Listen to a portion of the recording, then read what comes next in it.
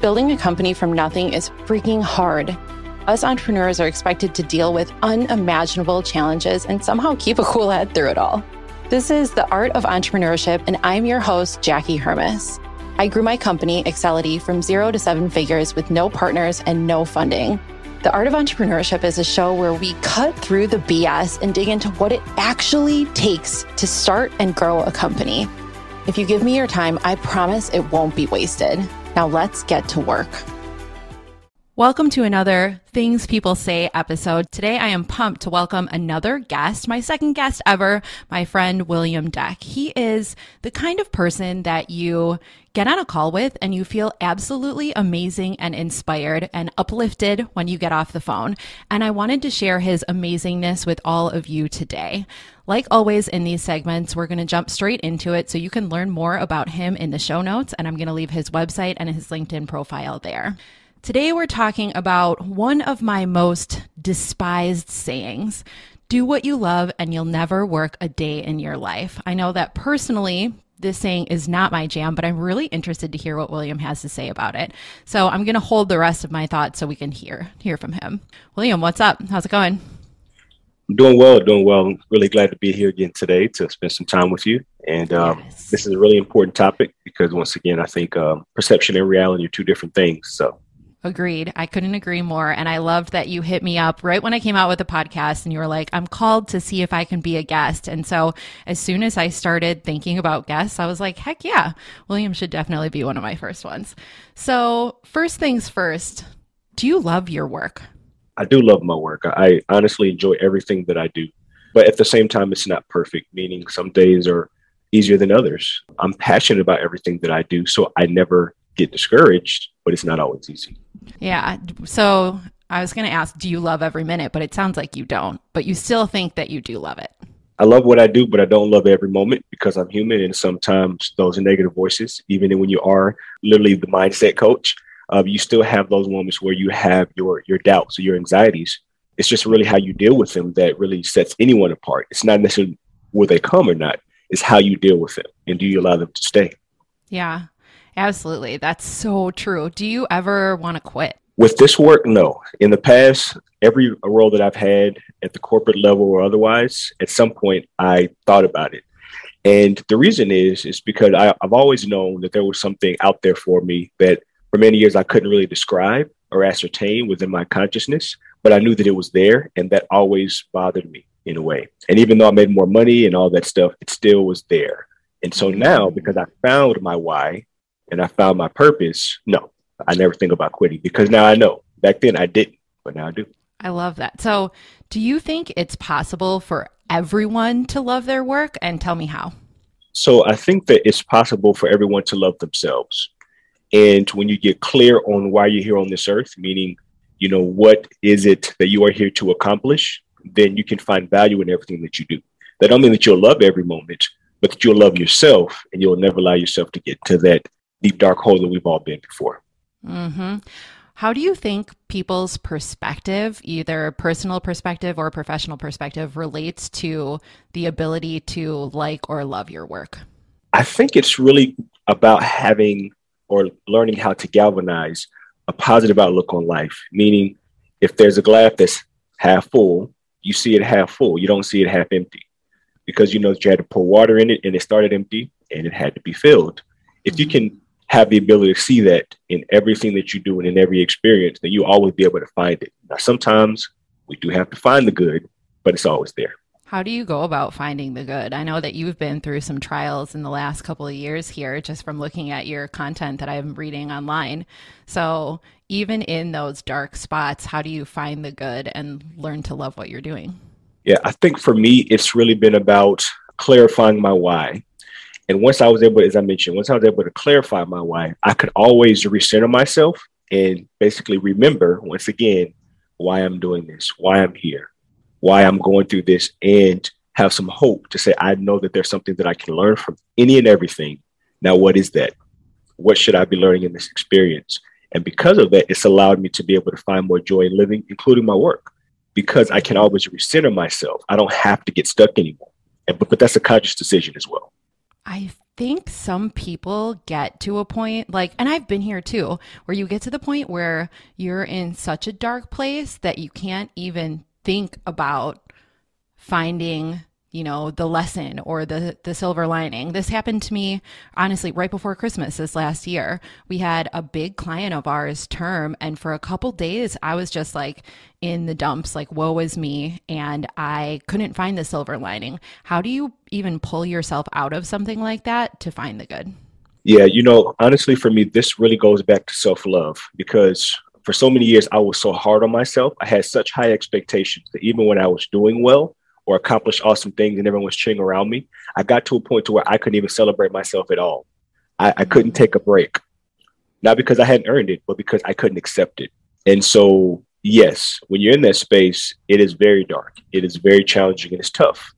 What I've learned how to do and what I'm helping to teach others now is to never allow yourself to get to that dark place, or when you are there, these are the steps. These are the things you must become aware within to begin to pull yourself out. So when you're there, it's, honestly, Christ could come and you'd probably be like, yeah, no, I'm not feeling it. Right. But it's one of those things that for every person, you have to have that dark night of the soul. You won't understand that during that time or in that moment, but these dark nights of the soul are necessary because life is all about duality. We've been taught that the darkness is bad, but it's not true. I mean, that's the yin and the yang, but in America, we don't understand it. The light and the darkness are necessary. It cannot always be light and it cannot always be dark. This too shall pass is the principle behind it, but what does it actually mean? It means that the darkness and the light are good. Yeah. But you have to be able to understand that. And you don't always know.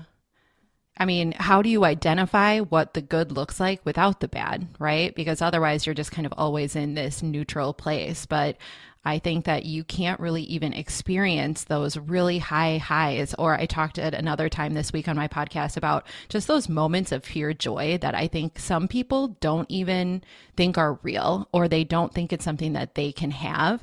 But you have to feel those lows and you have to figure out how to increase your resilience and change your mindset so that you can pull yourself out of stuff like that. That's right. And I think that's the power of learning how to be in the present moment, meaning when it feels bad, feel it and feel it all the way. Don't push it out. Don't say, oh, I can't do it. No, yes, you can. And you must. And when things are good, you have to learn how to accept it fully, be fully present. If you're out on a vacation, are you fully present and observing the fact that your children and your spouse and your family members or whomever else is with you will never be this age ever again. In this moment, I won't be able to remember all of this in 6 months, but in this moment, I'm going to embrace all of it. Can we even do that? And the answer is yes, but it is a learned skill because we've been taught to deny ourselves everything good and look at what you don't have and who you are not and how we're different. But that's the opposite of life, or evil, which is live spelled backwards. It's not bad, but it's evil because it's the opposite of the natural flow of life. I have never thought about it that way. I love that you just brought that up. I think that a lot of people, especially watching my LinkedIn content, it's very positive because I don't publish, like the dark day that I'm crying in bed. And I publish the process, and what I'm going through. But then what is the takeaway and what does the silver lining end up being? And I think that a lot of people look at that and they think, oh, you just push out the negativity. And I did that for a long time where, even in my childhood and my early adulthood, I was just like, these bad things are happening and I don't know what to do with them. And so I'm going to push it away. And then when you start really digging inside and learning how to process all of that, it feels different. And you can really, like you said, feel the pain, but then feel the joy. So back to loving your work. I think all of this relates so closely to, when you get upset at work or something bad happens, feeling that and processing it. And then you can use those skills to figure out how to love it more and how to, get yourself out of those bad places later. I think that if you fall in love with the process of the work, so even in building my business, every day is not rosy. Frankly, some years, some weeks, there's more, bad days than there are good. But I have fallen so deeply in love with the process of building and the joy that I get from employing people and knowing that I'm helping them and helping them solve their problems day to day. That's what I love. I don't always look at my business and just objectively love it. I think you might have changed my mind, honestly, in this short 10 minutes. I love it. All right. If there is one thing that listeners should take away from this episode. So this has been really my primary message over everything else that I talk about in detail is we all must learn to love ourselves again. As children, we accepted the good and bad because that was a natural flow of life. As adults, we've been taught the evil way of thinking and operating within this world, which is the opposite of the natural flow, which is denying self, denying the good, and judging yourself and others. And loving yourself, it's not just about making sure that in your mind you try to objectively say that everything's perfect and nothing's wrong. It's saying that no matter what's going on, I'm still worthy, I'm still forgiven, and I'm still here. And when you can be present with that, then the creative capabilities within our own minds and our imagination, and frankly, the universe itself is open to us, meaning we can come up with creative solutions to improve upon whatever needs to be improved upon within ourselves or helping to support somebody else. But that door is not opened when you're closed off to life because you're closed off to yourself. So it all starts within you.